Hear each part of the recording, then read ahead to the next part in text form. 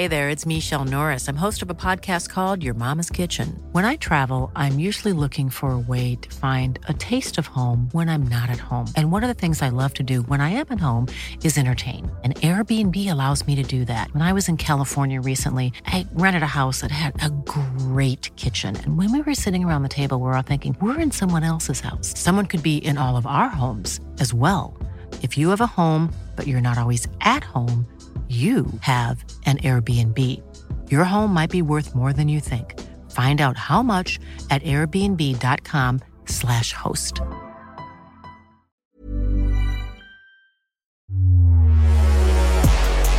Yes, hi everyone, and for the final time in 2020, welcome to the Gegen Pod. David Weiner with you once again, joined by Michael Bridges and John Aloisi to talk about all the current issues in the Premier League and world of football, and present our Gegen d'Ors, the awards from Off the Sport for the calendar year of 2020. So much to tuck into as ever. Let's get started.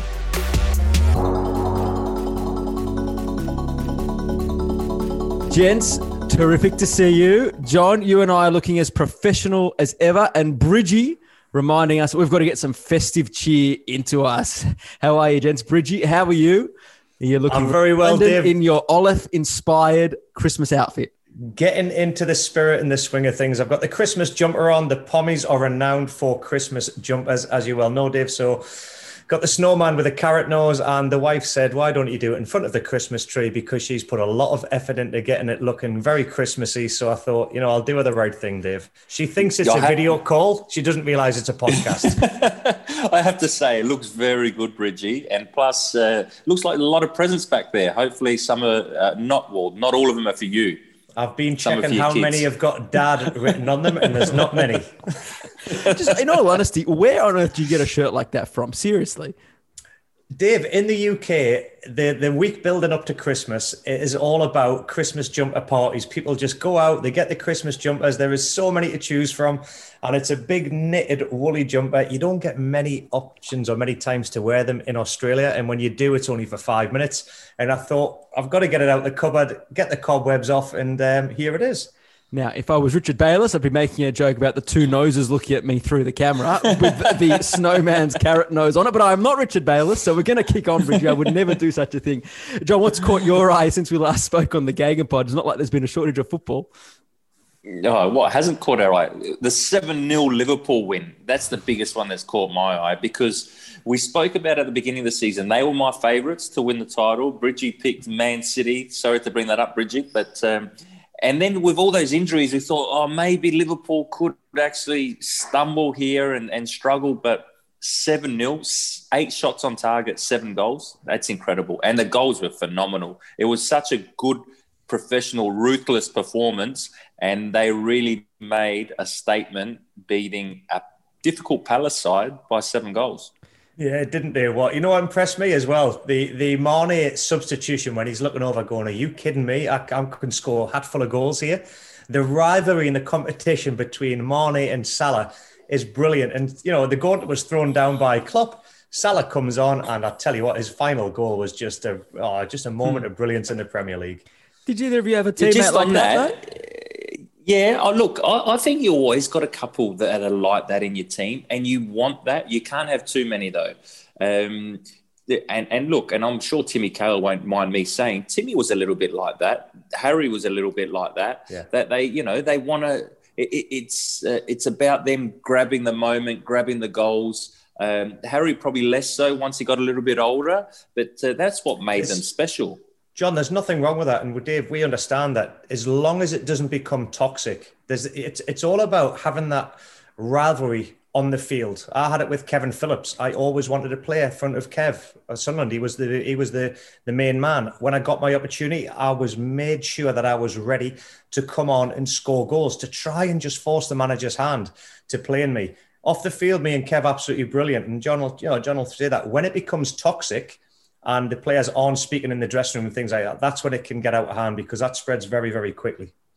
Yeah, well, clearly, given it happened about a year ago, if we remember, Klopp has kept a pretty good handle on it, because they've been going okay in between then. So it'll be interesting to see what happens there. And we're going to talk about Mo Salah a little bit later on, though, and I'll be interested if this comes up in that conversation because he's done some interviews in Spain during the week, and they have made worldwide headlines overnight. So, or in the last couple of days. So we'll bring that up a little bit later.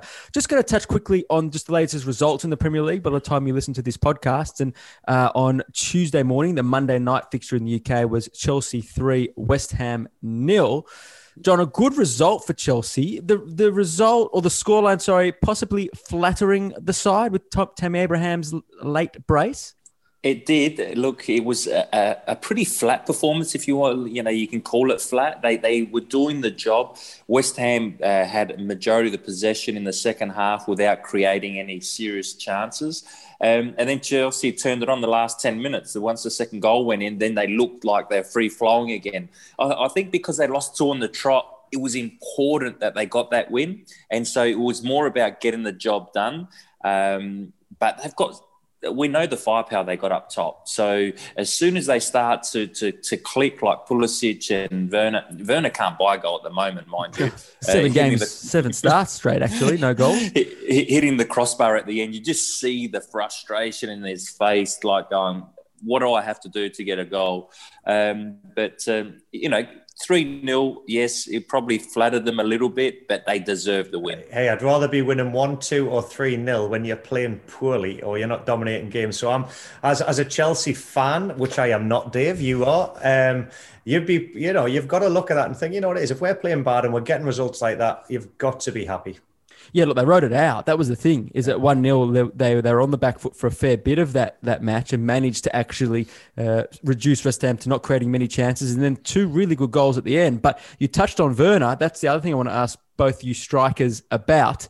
Can't buy a goal. He's getting into positions, but his finishing's leaving a little bit to desire, isn't it?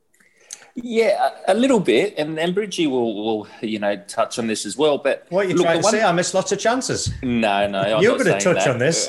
I'm saying that we've all missed chances. All strikers miss chances. When things aren't going your way, they just don't seem to go your way. But once the ball hits the back of the net, they will start to roll again. Because his finish this morning, the one that hit the crossbar, wasn't a bad finish. A little bit lower, that goes in, and the confidence is back. There was one instance in the second half where Tammy Abraham crossed the ball and was just a bit too far in front of Werner.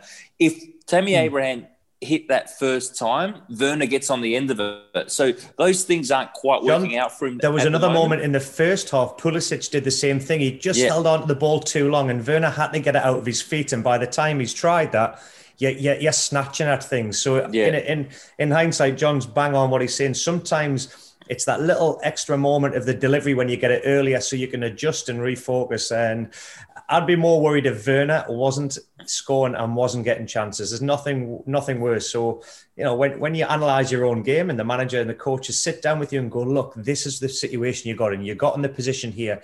If this was delivered better, you might have scored at this moment. So it's still good signs that there's chances being created. There's also some really interesting analysis for anyone listening that hasn't seen it from Alan Shearer, obviously the Premier League's greatest goal scorer, on the Off The Sport app, where he dissects where Tammy Abraham has improved and has a very similar thought to you both, that Werner's getting in the positions, but maybe Chelsea's supply wasn't quite where he needed it, and he'd be banging them in if it was just that little bit better. So I recommend you watching or reading about that on the Off The Sport app if you have not. That win moves Chelsea up to 5th. It's so tight. You're 1 game away from a crisis in the Premier League, and you're 1 win away from being back on the verge of the top 4. So it's quite incredible. But speaking of interesting results, which is putting pressure on coaches, Burnley beat Wolves 2-1 this morning. And there were some very interesting comments post-game by Nuno Espirito Santo about referee Lee Mason. Let's have a listen. I don't like, but I must say it because I will not feel right. The referee doesn't have quality to whistle a game on a Premier League. This is a problem that we knew. We already had Lee Mason before. It's not about the crucial mistakes or the decisions. It's about the way he handles the game. The players get nervous, too much voices. He whistles by the voices. When some players shout, he doesn't have. So we are talking about the best competition, and clearly he doesn't have quality to whistle the game. I'm very disappointed to say this, really disappointed, but I'll not feel right if I didn't say it. So, gents, goals from Ashley Barnes and Chris Wood got the job done for Burnley, who are now in a reasonable run of form. Wolves, it's an interesting reaction, John, from Nuno, because it was a reasonably otherwise what looked like a straightforward, disappointing loss, but quite wild post-match comments. Yeah, he's either trying to put pressure on referees. I think it's more that he's under a little bit of pressure. They've spent a lot of money in the off-season, the season before last. I think the expectations are a lot higher now. It's not just about, let's see if we can make European football. It's no, we need to make European football. We need to be pushing for Champions League. And even though they had a decent start, they're a little bit hit and miss with their results. And I think that's why, and he probably sees it as well with Jimenez being out. They don't look like John. That's a massive loss. That's a massive loss. So I think it's more pressure. That's why he's reacted the way he's reacted. He's feeling it a little bit now. This is his first real test because now they're no underdogs anymore. Now you expect Wolves to go and beat a Burnley easily, even though Burnley, let's give them their due respect. They're a difficult team to play against as well, and they deserve the win this morning. Do you know what I think caught them out as well? Wolves are that counter-attacking team. They'll sit back, they'll absorb pressure, they'll counter-attack. It was almost like two stalemates came up against each other. And Wolves have found themselves dominating the game. They've had the most chances. They didn't get as many chances on target as they would have liked. But the possession stats, it's almost like they ran out of ideas thinking, We don't find ourselves dominating games in this way. Burnley just absorbed, frustrated the hell out of them, and they couldn't counter-attack in behind because Burnley was so deep. And, fair play to Dyche. He just said, we're going to play our normal game and see if we can scrape something and frustrate them. And that's what they did.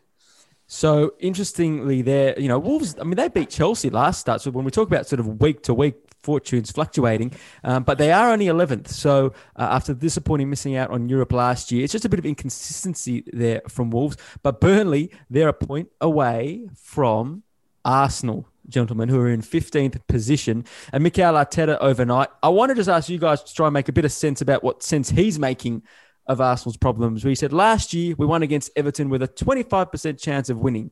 You win at 3-2. Last weekend, it was a 67% chance of winning any Premier League game in history and a 9% chance of losing. And you lose 3% against Burnley and you lose 7%. I'm lost. And I think he might be too with those quotes. Can you guys give him absolutely any hope going into this period? I can give you 100% that I had no idea what he was going on about. I stopped reading the quote halfway through because I got to 7% and I'm like, all right, you've lost it. I've got no idea what he's talking about. What he's trying to do, he's trying to say they're not as bad as what everyone's making out they are, but the table doesn't lie. Now, I think that he's trying to buy as much time as possible. That's what he'll be going to his own, like the owners, the hierarchy in the club, the people that make the big decisions. Look at our percentage rate. Look at our winning percentage rate. If we create this many chances or if we get into this area this many times, normally you'll win the football game. At the moment, we're not because we're low on confidence. But don't worry, we'll turn it around. I think that's what he's trying to say. But he's trying to convince people that aren't convinced. Can I put it in my mindset, John? All right, you love this one. My analysis. He's on the escalator. He's in a shopping mall and he's on the escalator and he's trying to get up that escalator. Yeah, and it's going against him. Yeah. And all the results and all the other teams and managers are at the top of that, just speeding it up like a treadmill. Going, come on, then catch us if you can. He's on a hiding to nothing. He is clutching at straws at the moment. I really feel for him. He's got so much going on. And when the culture that we talked about, he changed. Now the results are going pear-shaped. He's in a world of pain, man. And it doesn't get any easier. Nah, not this Christmas period. Have you seen what's coming? Yeah. Oh. Tough period for him. Tough period for Arsenal because they are low on confidence. And they did have a decent start under Arteta when he first arrived. They won a major trophy, but you know what? They've had a really hard start to the season, and I can't see it turning that quick. Whether he's going to last the whole season, I don't know. I hope he does. I hope they give him time, but I'm not sure. The best part about this, if people want to be entertained, is obviously watch all the matches on Optus Sport or listen to the Gegen pod, Dave Wiener, but the Arsenal TV, if anybody gets a chance, that has been absolutely hilarious. Just watching these guys, they can't say anything constructive. It's just assassination after assassination. I've been loving it.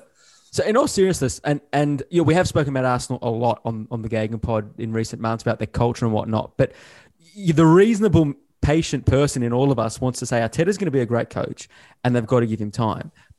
But at what point does it become oh my goodness, we've got to save this season, and the only way we can do that is is something dramatic. Like, are the stakes that dramatic over the next, say, 2 to 3 weeks? Yes, they are. Because you know what? If they start to fall into relegation zone, which they're not far off, mind you, it starts to become dramatic. And that's when they're going to need to make a decision. I think that what will buy them a little bit of time, if they get a few results over the Christmas period and they still do well in the Europa League, which, they could, go very far into that sort of competition. But I think that if they don't pick up results over this Christmas period and they start to drop into relegation, because let's not underestimate Fulham either. I think Fulham are playing good football. They've picked up hugely, John, yeah. They're a team that could pick up points and actually push Arsenal. Brighton will still pick up their points because I think they've played well most of the season. They just haven't picked up the points they probably deserve. And under Big Sam, Bridgie, what he can actually deliver. It's not the prettiest to watch, but he can get results. I think Arteta was delighted when he saw Sam sign for West Bromwich Albion, because I reckon Sam had been hanging around at the Emirates. Sam's CV was in there, I'm telling you. Now, that would have made I'd never thought I would ever see that in my lifetime. Sam Allardyce as the manager of Arsenal. Hey, I'll tell you what, it must have been pretty close. Okay, so does he survive this period, Bridgie? I think they're going to give him through the Christmas period. There's a lot of games come thick and fast. I think they've either got to do it now and get somebody in to give him a fresh charge to get through these games, or they've got to give Arteta the end of that Christmas and New Year period. And then once they get that little break and opportunity again, you get that window of a week to 2 weeks with the international break and things like that. Possibly then. I think it's too soon now. Okay. Well, we'll see what happens. A tough run, as you suggest. Now, one discussion they are not in as we head into the Christmas period of fixtures is the title race, where Liverpool are back on top, 4 points clear of Leicester, with United and Everton rounding out the top four, with Chelsea fifth. Tottenham, a week after we discussed them in the top of the table clash, they're sixth. Southampton seventh. Bridgie's tip Manchester City down in eighth. Now, they've got a game in hand. With a game in hand, true, as do United. Now, with Liverpool playing Palace, West Bromwich Albion and Newcastle before the year is out. John, after talking up a title race a few weeks ago, are we now talking up a case that it's Liverpool's to lose, maybe perhaps by the turn of the year? I think it's too early to say that it's Liverpool's to lose, because I still think that the top sides, once they play Liverpool, might have a say in getting results against them and them dropping points. I still think Man United, don't underestimate where they've come from. We keep on writing Solskjaer off. I don't know why, because he seems to turn it around. Look at that result against Leeds. I know that upset you, Bridgie, but what a massive result that is. What game was that, John? I must have missed that one. The thing is, Liverpool will get better, because they're going to have their players coming back from injury, with Thiago and the like coming back. Oxlade-Chamberlain came on. Yeah. I still think, though, that Manchester United have got a lot left in them. Once they find their consistency, which they have away from home, and now after this win at home, maybe they might be a dark horse in actually pushing a Liverpool. Right. I'm asking you straight out, Bridgie. Manchester City, Premier League winner, discuss. If they sign a number 9, I can't say it enough. If they get somebody in that is going to score them goals in January, they're going to be in with a chance. If they don't, and they're going to rely on Aguero being in and out, Jesus and Torres. Hang on. No, you're jumping down to 8th on the table. I'm sticking you up with I'm asking you the big question about Ole Gunnar Solskjaer. Oh, sorry, mate. What? Yeah. Can they win the title? Can they win Manchester United Premier League champions this season? No chance. Leeds played into their hands. It was counter-attack. So there was lots of space for Man United to get in there and exploit. If you have a look at a lot of the games, Man United's home result against Red Bull Leipzig, what do they play? A high pressing line. They got in behind them. I think what the difference between the Liverpool playing at Crystal Palace, they've put 7 past them, a team that gets back in numbers. Manchester United find it very hard to break down them teams that aren't going to allow them to have any space. The Leeds played right to their hands. It was the movement, the forward runs, they couldn't handle it. And Leeds, Bielsa's not going to change that. So fair play, they had a goal, they got caught out. But United cannot win the title, no chance. So you're saying, it was the dream scenario against Leeds. John, can Solskjaer find that balance and fix that very flaw that Bridgie pointed out, which is what's held them back so far?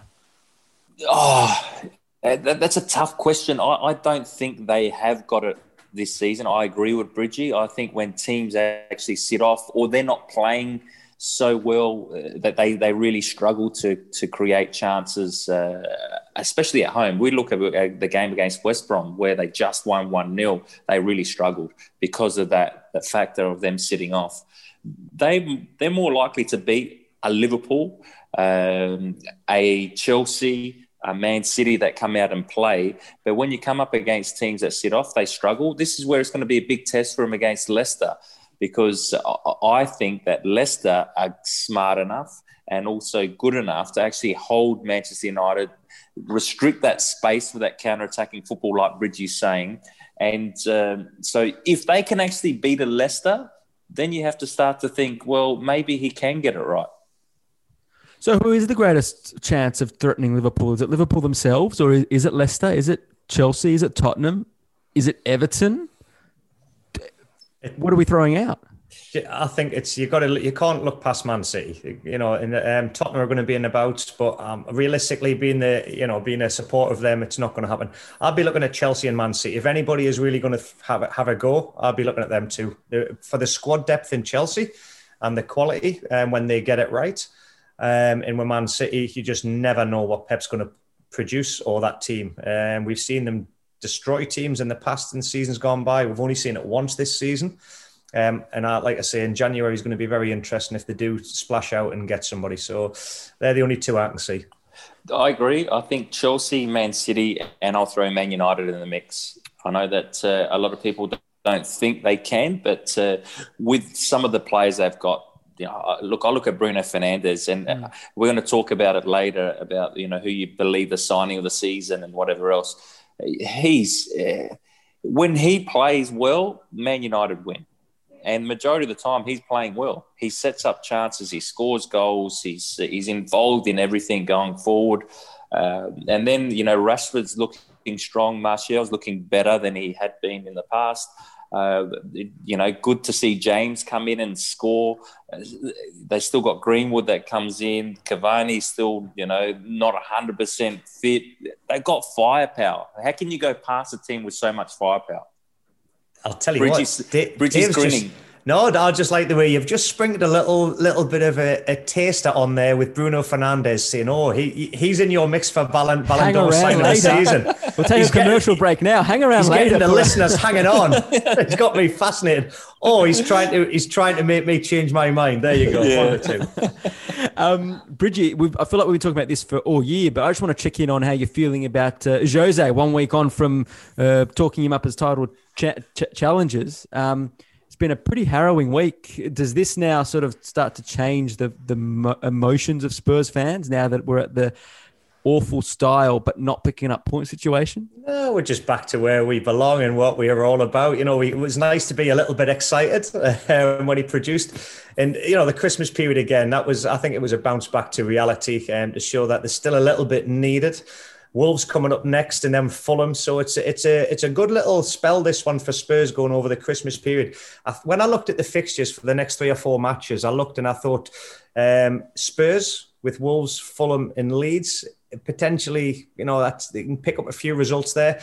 But Arsenal, we've just mentioned Arteta. Arsenal, for me, if they can get through this game against Chelsea, which is their next one, which I think Arteta does not need, they've got a nice little run coming up. They've got Brighton. They're going to give them a little bit of leeway there. Then they've got West Bromwich Albion.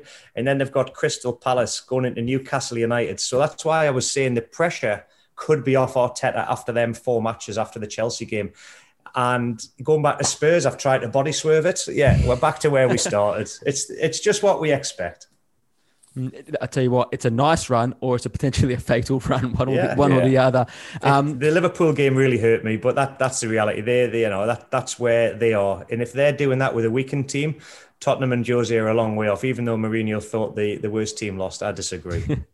And John, on just rounding out the title race chat, we've been pretty critical on this show about Guardiola in terms of their attacking situation, but just to flip it slightly, obviously with the win over Southampton on the weekend. Could he actually mount a title charge in a really different way, actually on the foundation of what's now a completely rebuilt defence with, surprisingly, Stones ahead of Laporte?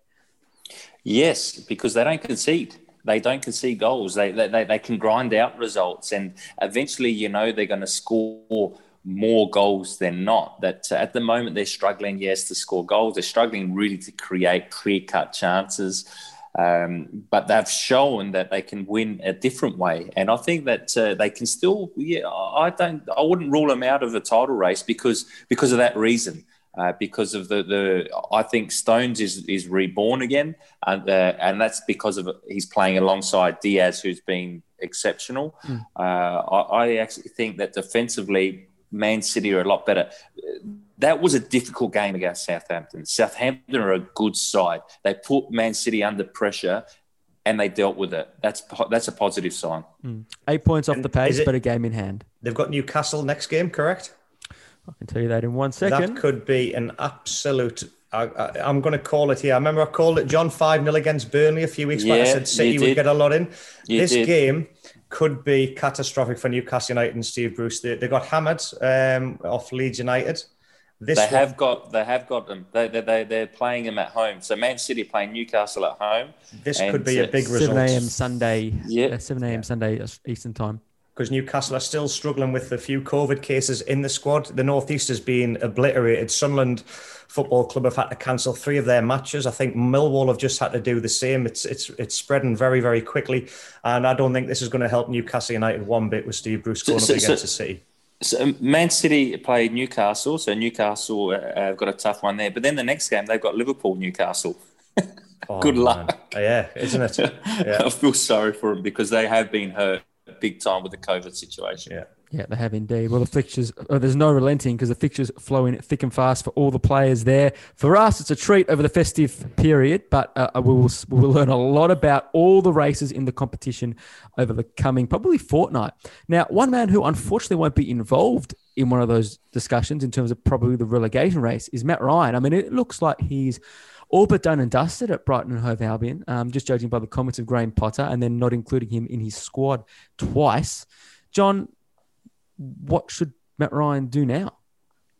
I think Matt Ryan's got enough points on the board, and what I mean by that, he's played at a high level for a long period and played well, even though Graham Potter doesn't think that he's the one that will suit Brighton and suit them going forward. I think he has to move. I think that he's good enough to get a good move either in the Premier League or in La Liga or even Serie A or in Germany. I think that Matt Ryan can't be sitting on the bench or in the stand like he has been. I think he needs to play football because he's our number one goalkeeper for the Socceroos, and he's at that age that he needs to be playing regular football. And he's good enough. He's got enough, I think, like I said before, points on the board that people know what he's capable of doing. Yeah. Does it surprise you, Bridgie, that it sort of escalated this quickly? We know we got a warning shot a couple of weeks ago, but I can't believe how quickly it's done because when he first started, he was absolutely magnificent, and there was a lot of teams taking notice, by the way, that were watching his progress. And it's this season. I mean, he's second bottom in the the goalkeeping stats of Maty Ryan regarding minutes played, goals conceded, all the stats. He's right down second bottom. Now, I agree with John. I think he's done enough in his first few his matches that were early on in his season to make people wake up. But I tell you what, the stats do not lie. And there's a lot of these clubs or stats, like I know Newcastle United based their signings, well, that shows where they are, on statistics and players from other leagues that had high stats that they could bring in at a certain age. So Maty Ryan, if it's a stats team that are looking at that, they're going to go, he's not good enough for this. There's other teams and other managers that would have have a go at him. I just didn't like Potter's comments when it wasn't reassuring. It didn't give him any insight when he was asked, is his future here? There was no, oh, yes, definitely. For me, it just spoke volumes. He's gone.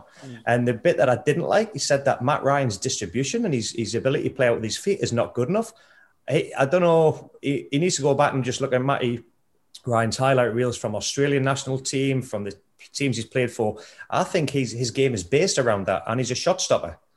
So I really thought that was a huge dig at Maty Ryan from the manager, which goes against everything that I thought his attributes were based on.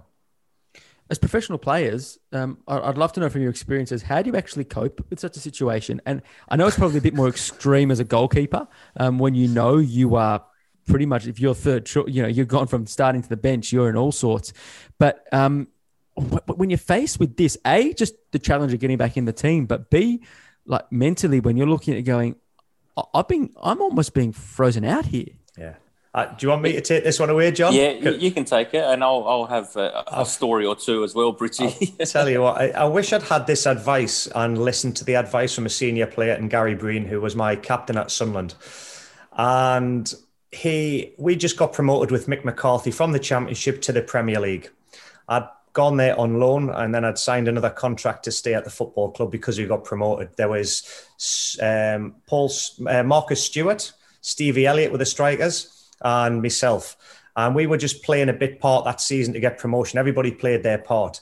Mick McCarthy got me in and he said, listen, you were third choice last season. You came in, you played your part. I'm going to sign 2 strikers. You're a great guy. I love having you in the dressing room. Do you want to stay? But you're not going to play. It's going to be bit football. And it was the first manager that's been honest with me and actually put it down and laid the gauntlet down. I thought, well, I could sit here. But the reason I went to Sunderland was to play games, because I'd been out with injuries. I went back into the dressing room. I spoke to the captain, Gary Breen, and he said, Bridgie, he said, listen, just sit it out. There's going to be injuries. There's going to be players he signs that are not going to fit in. There's going to be suspensions. You are going to get your chance and your opportunity at some point to play Premier League football again. I thought it was great advice, but in reality, I just went, do you know what it is? I need to go back down to the Championship. And I moved and I went to Bristol City. And worst decision I have ever made, because the Premier League, Sunderland struggled. They had an injury crisis. They had suspensions. I would have been playing in the 3rd game of the season, and who knows what could have happened then. So I look back and wish I'd listened to advice. So what I'm saying is, Maty Ryan, if he can sit tight and he's got long enough to sit there and wait it out, there might be a change in manager. You never know. There could be an injury crisis. I'd love to see him just stick it out for a challenging part, because it'll make him mentally stronger. It'll be another niche in his armour for him to battle through to prove what it takes to be a top-class keeper. I played with Gary Breen at Coventry, and he got frozen. Yeah, he got frozen out by Gordon Strachan, and he sat it out, trained hard, the house down really, and waited for his opportunity. And once he got that opportunity again, he played and became Coventry City captain. So it was that was from his experience, Bridgie. He was talking from the experience that he had. And look, the same thing happened to me at Portsmouth. Alan Ball came in. He told me at the end of the season he didn't want any of the Australians that were signed under Terry Venables at the time with Portsmouth. And he said, you're going to be not my first choice striker, not my second, not my third. You're going to be like my 6th choice striker, because I'm going to try and sign as many players as possible in that position. So I recommend you find another football club. I had nothing to go to. So I had nothing better than what I was already at Portsmouth. So I stuck it out and worked hard, trained hard, and tried to convince him by doing that I was good enough to play. I ended up getting my chances, Bridgie, 1-2 minutes here, 3-4 minutes there. All of a sudden it comes a little bit longer, 30 minutes, score goals. By November, I had scored 17 goals in all comps, and I got to move to the Premier League with Coventry City. So sometimes when you do stick it out, that can happen. It can actually turn around. I think that's a valuable lesson for anybody listening. Do you know what I mean? That can pass on advice to even just some of the kids that are playing locally in academies around the country, MPL clubs. You know, the transition. Sometimes it's better the devil you know than the devil you don't, and it shows true character for the ones that are willing to roll their sleeves up. So fair play to you, John. Hey there, it's Michelle Norris. I'm host of a podcast called Your Mama's Kitchen. When I travel, I'm usually looking for a way to find a taste of home when I'm not at home. And one of the things I love to do when I am at home is entertain. And Airbnb allows me to do that. When I was in California recently, I rented a house that had a great kitchen. And when we were sitting around the table, we were all thinking, we're in someone else's house. Someone could be in all of our homes as well. If you have a home, but you're not always at home, you have an Airbnb. Your home might be worth more than you think. Find out how much at airbnb.com/host.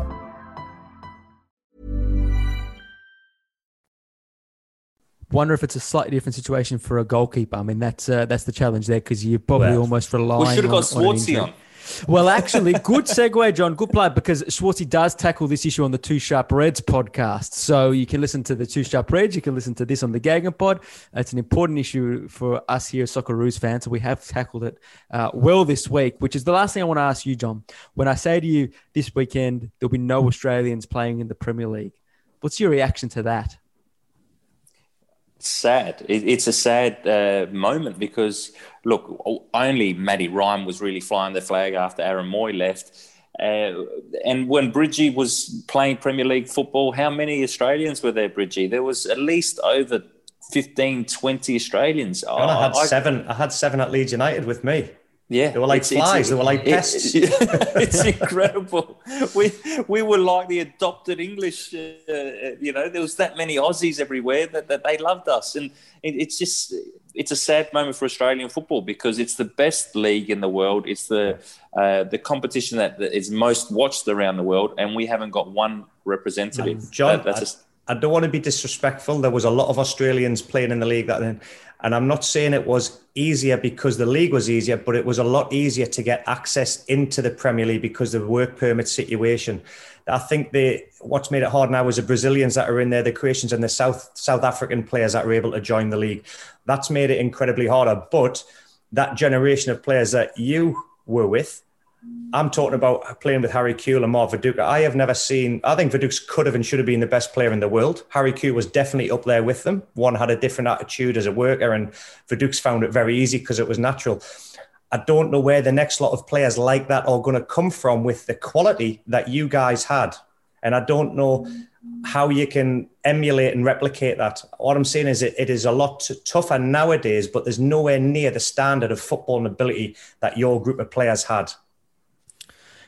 It's the multi-million-dollar question, the billion-dollar question. It's a podcast series. It's a deep dive. It's everything. It's what we've been talking about probably for how many years, John? And we will continue to. But yeah, for right now, it's actually come to a head with no one there this weekend. I think it's a tragedy. I mean, I've been here 11 years now, and I've always had a really good culture with Australians, and because I played with so many of them at Leeds United, it was work hard, play hard, and that's what I loved. And I came over here and I embraced the culture, and it's just such a shame to see every single year less Australians playing in. I'm not talking about the Premier League. I'm talking about top leagues in Europe and around the world. Yeah. It's not just the Premier League. There is a lot of other leagues out there, and it is it's been obliterated. So there's something fundamentally wrong. Well, yeah, and to answer your question before, John, just before the World Cup in 2006, there were 13 Aussies in the Premier League, 9 of whom played more than 10 games. And something resonated with me when I caught up with Harry Kewell in a bonus Gegen pod last week where he was reflecting on the Stuttgart game against Croatia. And he said, we played that game and we were at better clubs. We didn't fear them because we knew that we're playing at their level or above. And that's something we're not getting at the moment. I'm going to leave you with one thing. So if anybody's listening that's got any input or can help out with this, I wish they could change the rules and the laws regarding you've got to be 18 to go and play overseas now. Because I know Harry moved when he was 15. A lot of other players were able to do that from Ireland to come into England. The FIFA changed the laws and the change of rules. If you're going to go and make it at an academy, you've got to go when you're 15 or 16 or when you finish school to go and be part of their academy. I think the boy Robertson, is it Mark Robertson's son's over there? He took a plunge because he was able to embrace with his family and do that.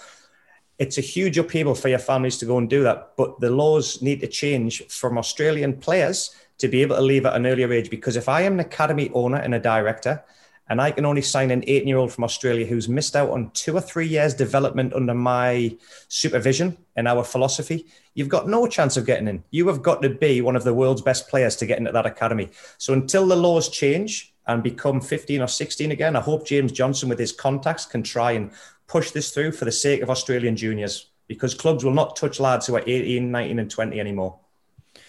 Interesting stuff. Let's hope we can see a tight end. Adrian Heuristic made his debut in the Bundesliga on the weekend, so that was really positive to see. And Mitch Langerak just broke a record for clean sheets in Japan. So the 2 positives, we'll take those, but we need a lot more. Hey, I'm just going to bring back an old segment. He said what? I don't have that fantastically high-tech little intro we used to have. So that's all you're getting. He said what? Exactly. And I want to go to an interview in AS in Spain that Mo Salah gave, where he obviously was given the probing, leading questions about going to Barca and Real Madrid and had to straight bat them, and big headlines being made out of it. But the one that took my attention was about the captaincy against Midtjylland, which went to Trent Alexander-Arnold. And he said, honestly, I was very disappointed. I was expecting to be the captain, but it's the manager's decision, so I expect it. And a bit of a stir overnight when one of his former Egyptian teammates, Mohamed Aboutrika, sort of gave an interview throwing a bit of a fire in the works that Salah might look to leave Liverpool at some point. Obviously, since it's come out, and as happens, since in the next 24 hours, there's been some question marks over the translation and whatnot. But there's definitely something simmering there. It's been carried in all the major papers and whatnot. I just want to throw to you guys your reaction to Mohamed Salah saying that. And particularly in light with what we spoke about earlier about his competitiveness, just your reaction to those headlines.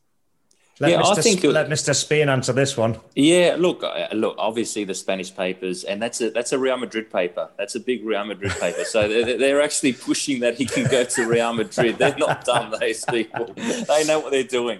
So I think with that, sometimes you have to understand it gets taken out of context. He might have just said, look, I was disappointed, that I wasn't made captain because I was the most experienced player in the side. He's not a captain. And we spoke about it before because of his, nature of being a little bit selfish. He wants to be the one that scores the most goals. He wants to be the leading goal scorer of the Premier League. He wants to beat Mane in that little one-on-one competition that they got. That's not captain material. So, I think that Klopp is 100% right in not giving him the captain's armband because I don't think he's got that in him. And you don't want to take that selfishness away from him. You want to try and control it because that's what makes him. So, is there a little bit more to it? Will he end up leaving Liverpool? Probably in the next year or two. I think that Liverpool will probably cash in and then go sign someone like a Sancho because they'll keep on wanting to, sort of rejuvenate their side because you can become a bit stale when you keep the same players for a long period. Question for you then, John. If you're the manager, you're Klopp, and you had to lose one of the three, Firmino, Mane and Salah, which one would you sacrifice? Or which one would you keep definitely? With questions like that, I'm going to go get a cup of coffee because that's fantastic. You can't go past Salah's numbers. Yeah, his numbers are off the charts. The amount of goals he scores is incredible. Even when he's not playing well, he seems to pop up and score. I think that Mane gives you more. I agree. I think Mane gives you more. I think Mane can score goals. He can set up goals, but his pressing is, again, you talk about Liverpool's high octane sort of way of football. That's Mane. And then, probably the one that I could let go, even though he's a top player, is Firmino. I think that you could replace him with someone else, but he's definitely, he suits Liverpool the way they play. So he will probably be the one that would make way and bring in another striker. Yeah, there you go. Good stuff. Now, before we head into the Gegen doors, just two hit or miss statements from you guys just to end off. First one to you, Bridgie. If I say the Premier League bottom three will stay as is, concludes our chat from a bit earlier. Do you think it's Fulham, West Brom and Sheffield United with 5 months to go, or is there a big twist to come and a big casualty? The big twist is Sheffield United can finish in the European spot, Dave Weeder. Not. They are gone. There is no recovery. Sheffield United have gone. West Brom under Sam Allardyce, if they had kept Slaven Bilic, I would have said they're gone. With Sam, you just never know. There's something about it. He's got the track record. The stats do not lie. And, the first red card that happened to Livermore, the captain, he's just come out and just annihilated him. So straight away, Sam has been able to get his ownership and what he expects from the players over in week one, thanks to his captain totally disregarding anything they're about and discipline. Fulham, I really like the way they've been playing, and I think they can get out of trouble. I'm going to say that it could be a Brighton that gets sucked into that bottom, and that's why I'm saying to Maty Ryan, just hang around because Potter might not be the manager soon. Interesting, yeah. Well, there's going to be another twist. It doesn't end in December. I'll tell you what, though. I reckon there could be another team from London down there, and that could be Arsenal. Just imagine it. No, you don't want to imagine a team like Arsenal. No, I don't. gets relegated. Listen, I'm a Spurs fan, and Arsenal. That I don't want to see them. No, I want to. I want to see them get up and out of that. Not too high, but yeah, they cannot get relegated. No, but it would be funny. It wouldn't be fun if you're an Arsenal fan, that's for sure. No. John, I just want to throw a different topic at you, one that we haven't touched on too much. But going to the Christmas period, AC Milan are still top of Serie A. What do you make of that? And is that sustainable going forward? Inter Milan are breathing down their necks. We know the big guns, Juventus, are going to be there or thereabouts and recover. AC Milan and Zlatan Ibrahimovic. I think they will be there or thereabouts. Have they got enough to win it? I don't think they've got the depth in their squad to win it. I think they're overachieving at the moment in their results, being top of the table. I like the way that they've been playing, and Zlatan's been on fire, even though the last games two he's been injured, so I don't know how long he's going to be out for. I still think Inter Milan are the only team that can push Juventus. I think Juventus, even though there was a slowish start under Pirlo, they won 4-0 the other day against Parma, their best performance of the season. They're slowly getting it right. I think Pirlo will get it right. I think he's very calm in the way he goes about things. He's precise in the way he makes his decisions. I think that they will get it right. And Inter Milan, Conte, I think that, again, he's very criticised in Italy. They're smashing him all over the place, but they're up there and they've got a squad to do it. I think he'll get rid of Eriksen in January, or Eriksen will want to go, and there'll be a bit more harmony within the team because there's issues in terms of Eriksen not being happy and coming out in the public and criticising Conte for not playing him. There's a lot of good players to keep happy there, though. That's why I respect what Lampard is doing at Chelsea at this moment. Yeah, Conte is struggling with that. No, Conte's a different character, though. Conte does. I think that Frank's is a better man manager. You can tell the way Frank manages the group, and even in his interviews. And whereas Conte is ruthless. I read something about one of his ex-players that he coached. I don't know if it was Gianluigi Buffon. This is a while ago. Said he can cut you with his words. And so, I can just imagine Antonio Conte, what he can actually say to an individual that would really hurt him. He did an interview the other day where Fabio Capello, one of the most famous that was Italian coaches, he just didn't answer him. He just completely blanked him. And you're thinking, you're doing this on national television that you just don't answer someone that's so respected in the game. Yeah, but Johnny Capello knew exactly what he was doing. He was just putting the spanner in the works and just poking the monkey in the cage and going, come on, have a reaction. It was funny. But it's something that I think that Inter Milan can push Juventus. I don't think AC Milan can do it. That's the shorter answer. But it's nice to see. It's nice to see the fallen giant in inverted commas back up in contention, and I guess that's what everyone is watching, and in Europa League as well. So good to see some competition there in Italy once again, gents. It's time. We promised it for the Gegen doors, right? The Ballon d'Or was cancelled this year, so we've gone in with our own. This is the one that everyone wants, the Opta Sport Awards, judged by Johnny and Bridgie. But it's a nice way to wrap up the year. That's another good little intro for you. It's a nice way to wrap up the year. Some 62-odd podcasts later, here we are. And through thick and thin, and it has been one hell of a year. Bridgie, what's the moment you'll never forget? See if you can guess. Oh, jeez. There was a team that had never been there for 16 years. The moment they got promoted. Yeah, the moment Leeds United got promoted, just to be for them after playing a pivotal part in their second decent generation. When they went on win European football with Eddie Gray and the likes. It was just great to be there. I love the fans, the way they embraced myself coming from a championship as a player and having to be thrown at the deep end, and the years of hurt that they've gone through, just to see them finally come back to the Premier League after the centennial year. It was just a magic moment. Yeah, I think you can't go past football shutting down due to COVID. That was just a moment that I'll never forget. Hopefully, I'll never see it again. But at the moment, it still could be on the cards in the future. But talking about a game that I'll never forget was Bayern Munich 8, Barcelona 2. I never thought I would see that, and there could have been 15.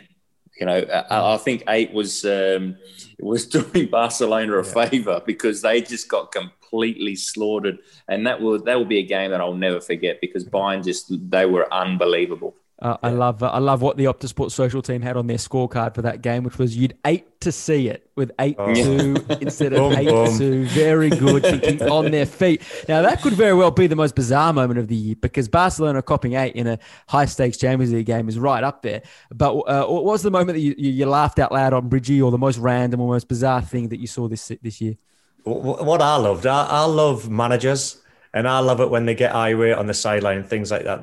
The bizarre one for me, or the funniest one, was Frank Lampard and Klopp on the sideline. You've got a guy that's won everything, and you've got a new kid on the block, should we say? And Lampard gave it to Klopp in the funniest possible way. And it was almost like the players behind the Liverpool bench were going, he cannot talk to our gaffer like that. And Frank was not fazed one bit. He really smashed Klopp. I just love that kind of stuff. And that went viral. There was a lot of, because with there being no fans, we heard exactly what they could say. And again, it was the Optus social team that sent something out, and it was blooming brilliant. But bizarre moment, it probably wasn't funny and definitely random, was Premier League champions losing to a team that just stayed up 7-2, like Liverpool losing to Aston Villa. I just found that completely bizarre, that you would never expect that. And seeing Liverpool now actually top of the table, what the hell happened that day? So John, you've just mentioned two massive results. Barca getting smashed off Bayern, Liverpool getting smashed off Villa. We've just seen Leeds United get destroyed 6-2. We saw Liverpool beat Palace 7-0. There has been some scorelines that you normally see once or twice in Premier League history in a season. Was it 7-0 for Spurs Southampton or 5? I can't remember this season. That was 6. It was Spurs winning at Man United 6-1. Yeah, that's what I mean. It's just my wife doesn't like football, and she said the other morning, she went, why is there so many crazy scorelines going on? And I couldn't answer it. I just don't know what it is. But that has been the most, I agree, the bizarre results that have gone around the world during COVID since we've come back. And it's just been weird. Well, during that crazy period, who's been your favourite player to watch? Oh. You know what, Bridgie? I know you like him as a player. And he's one that I think if they don't have him in their side, I don't think they're going to get too many results. I love watching Jack Grealish. I think every time he gets the ball, I know he's not the name like a De Bruyne, he's not like the Messi or Ronaldo that everyone loves watching, but every time Jack Grealish gets the ball, it seems like something's going to happen. And, he's doing it every game now. So he's at that, and he's not doing it at a big club. And we're talking about, no disrespect to Aston Villa, but they're not a club that's going to challenge for the Premier League this season or probably in the near future. Or Champions League, and he's doing it and to any opposition. So I love watching him play. I think that at the moment he's one of my favourite players to watch, definitely. I like that. I mean, I said he was more exciting for England, like a Paul Gascoigne from the past, players that make you get off your seats and stand up and appreciate it. So I think that's a really good call, John. But I thought you were going to go for, I've got to go back to Tottenham. And it's Son. I just love Son. I think I did have him, Bridgie. I did have it, But he's another player, John, that I think if he's not there, they really, really struggle. And he's just starting to show his true character as well. He's starting to embrace the culture. Where he put out a thing saying with his mum and his dad, and it was Huntsman's son and his mum and his dad. That was just brilliant. So he's a player that I really admire. And you think the price tag that he came to Spurs for and what he's worth now, he's just a player I love watching.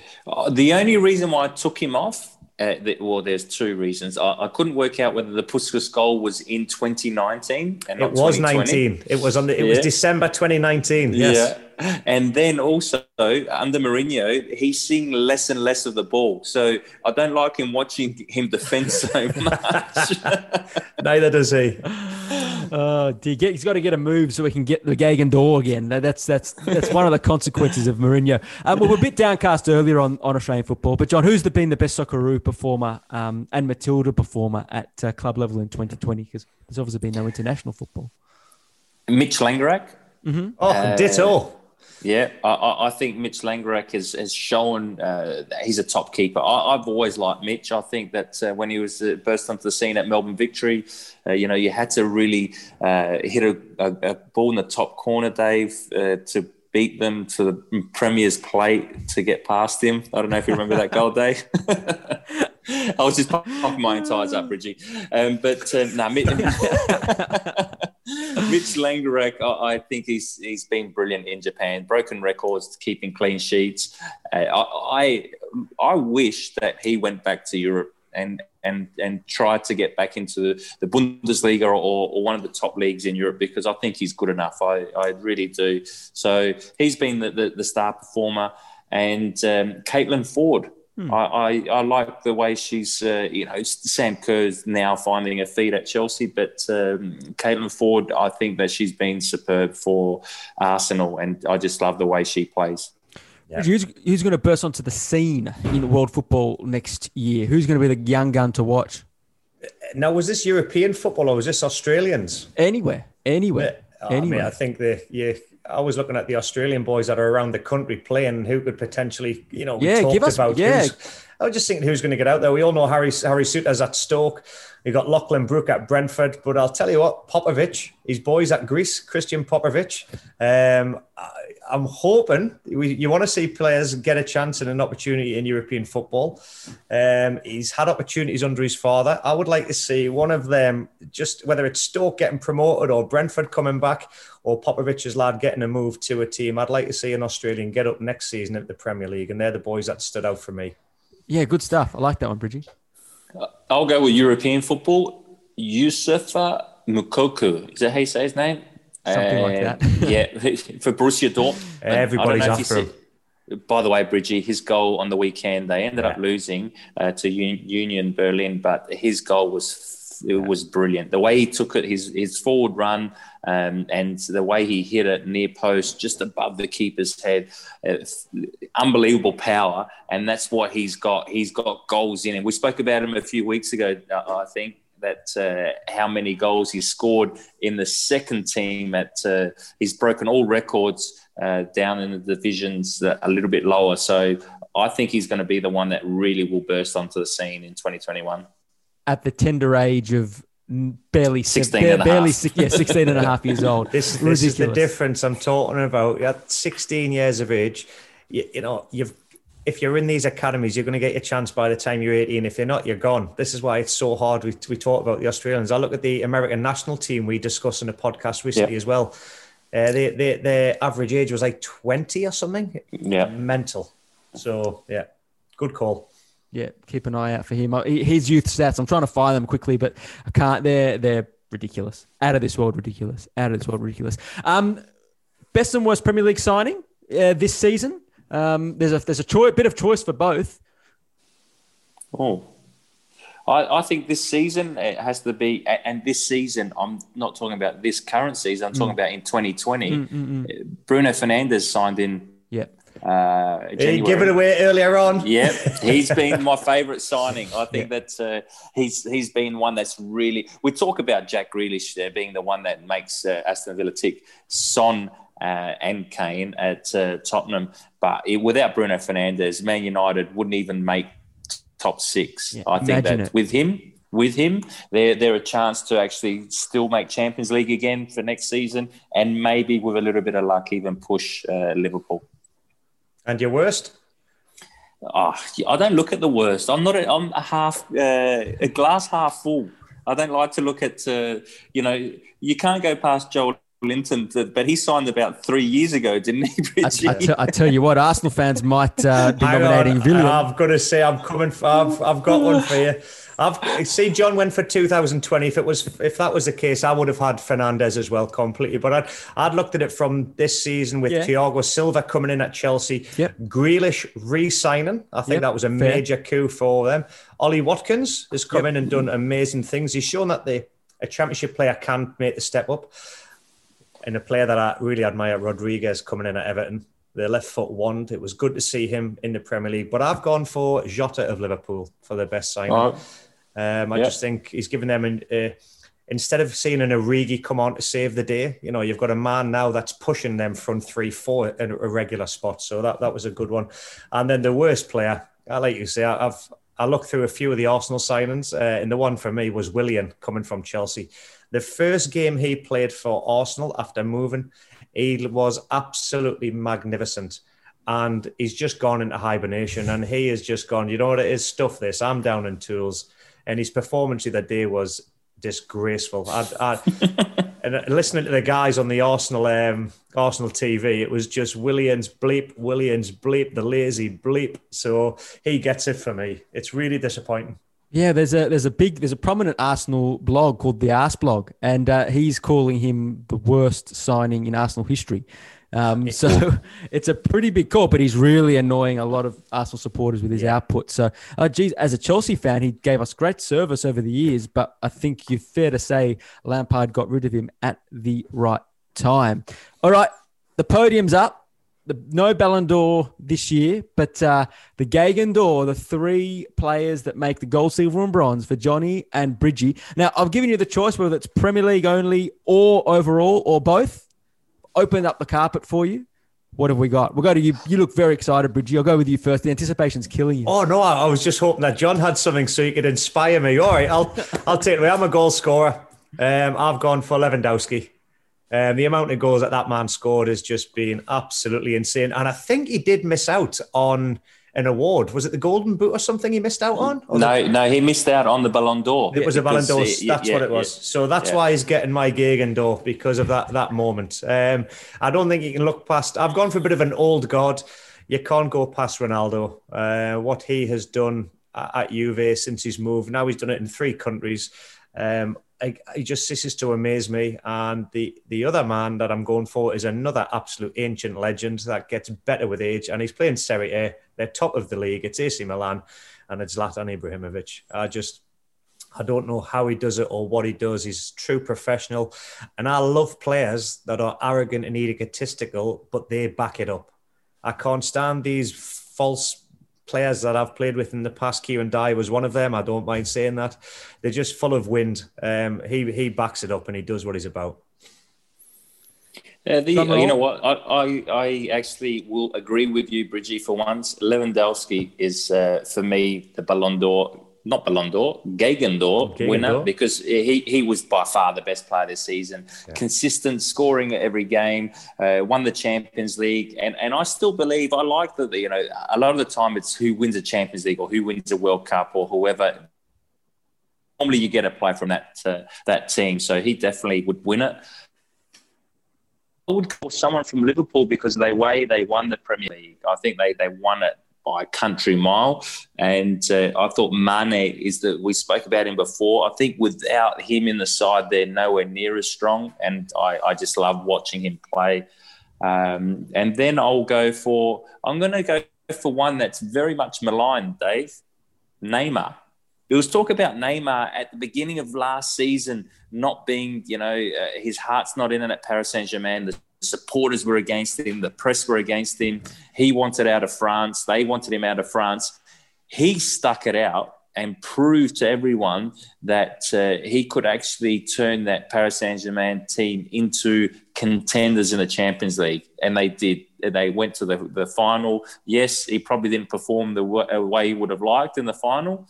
But I would say that Neymar was up there. Do you want my Nostradamus? Nostradamus. That's where we're going to end. And Bridgie, you usually get these wrong, though. You're Nostradamus, but you get them wrong. This is why John, these are not just moments. These are visions. These are, when I look into my big nose and I get this reflection in the window and I just see these visions of things that are going to happen in the future, mate. This one will throw you. I'm seeing visions because I've been looking at you, that Olaf snowman carrot nose coming out of your screen for the last hour. I had to take it off. I was getting too hot, man. Christmas jumpers are not made for Australia. I've had to change it to a T-shirt. Go on. I want to know the big call for 2021. And just quietly, if there was one that you made over the last year that you would like us to wipe from the Optasport archives as well. All of them, please. Every single one of them. No, this is going out there. I'll stick by it. Messi will leave Barcelona and go to Manchester City. Oh. And Ronaldo will join Manchester United. And they will go head-to-head again in the Premier League. That is a big the end of this season. Watch this space. That is a big call. Mine's nowhere near as big as that. Mine is more... but it's all proportional, John. It's all the Nostradamus proportional. Yeah. Well, yeah, that's true. My nose is not as big as Bridgie, so I have to scale it down a little bit. I'm going to go for who's going to be the Euro winners. Yep. I think that there could be about 8 teams that could win the Euro, 8 countries that could win the Euro. But I'm going to throw Spain as my team that will win it. With a very young side, I think that the way that they're performing, that 6-0 win against Germany showed what they're capable of doing. And I think with Luis Enrique in charge, they're going to be the winners. And it's going to be a cracking competition. And where can you watch it, Bridgie? Only on Optus Sport. Exactly right. So that's my Nostradamus for 2021. Oh, brilliant. And on that note, gents, we've made it. It's been one hell of a year. But you know what? We are so lucky because through thick and thin, we've been able to sit here and talk football. And we're blessed to be able to do that. We're blessed that the sport's given us all something to hang on to during the year. Hopefully a distraction for everyone during a tough time. Hopefully this show's been a bit of fun for our listeners, whether you've been listening to it or reading from it, from the articles that come from it, or watching on the Optasport app or social channels. That's what we genuinely hope. So thank you both for joining me so often. What I do have to say, Dave, is that COVID, the days were long, but the year flew past. And that was because we're talking about football. Even though it's been a tough year, football has been, I think, better than ever. I really do. Let's hope the crowds get back in to enjoy it again. I know there's been a few stadiums that had a couple of thousand people there in the Premier League, but the football itself, I think that football is just getting better and better, and we're just privileged to be part of such a wonderful sport.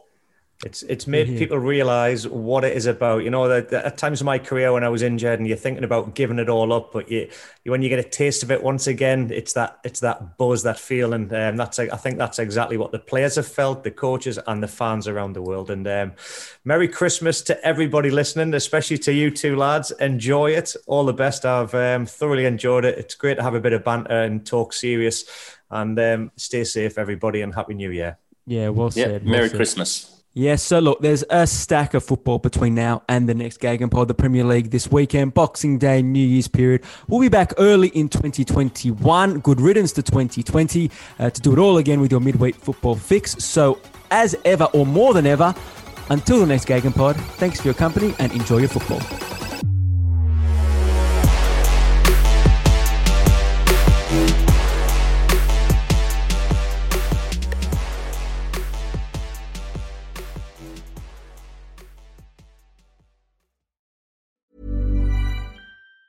Want truly hydrated skin? Meet Osea's Body Care Breakthrough Hyaluronic Body Serum. It's clinically proven to increase hydration by 161%. It's lightweight, fast-absorbing, and delivers 24 hours of hydration for silky smooth skin without any sticky afterfeel. Treat your skin to clean, vegan skincare from Osea. Get 10% off your first order with code SUMMER at OseaMalibu.com. That's OSEA Malibu.com, code SUMMER.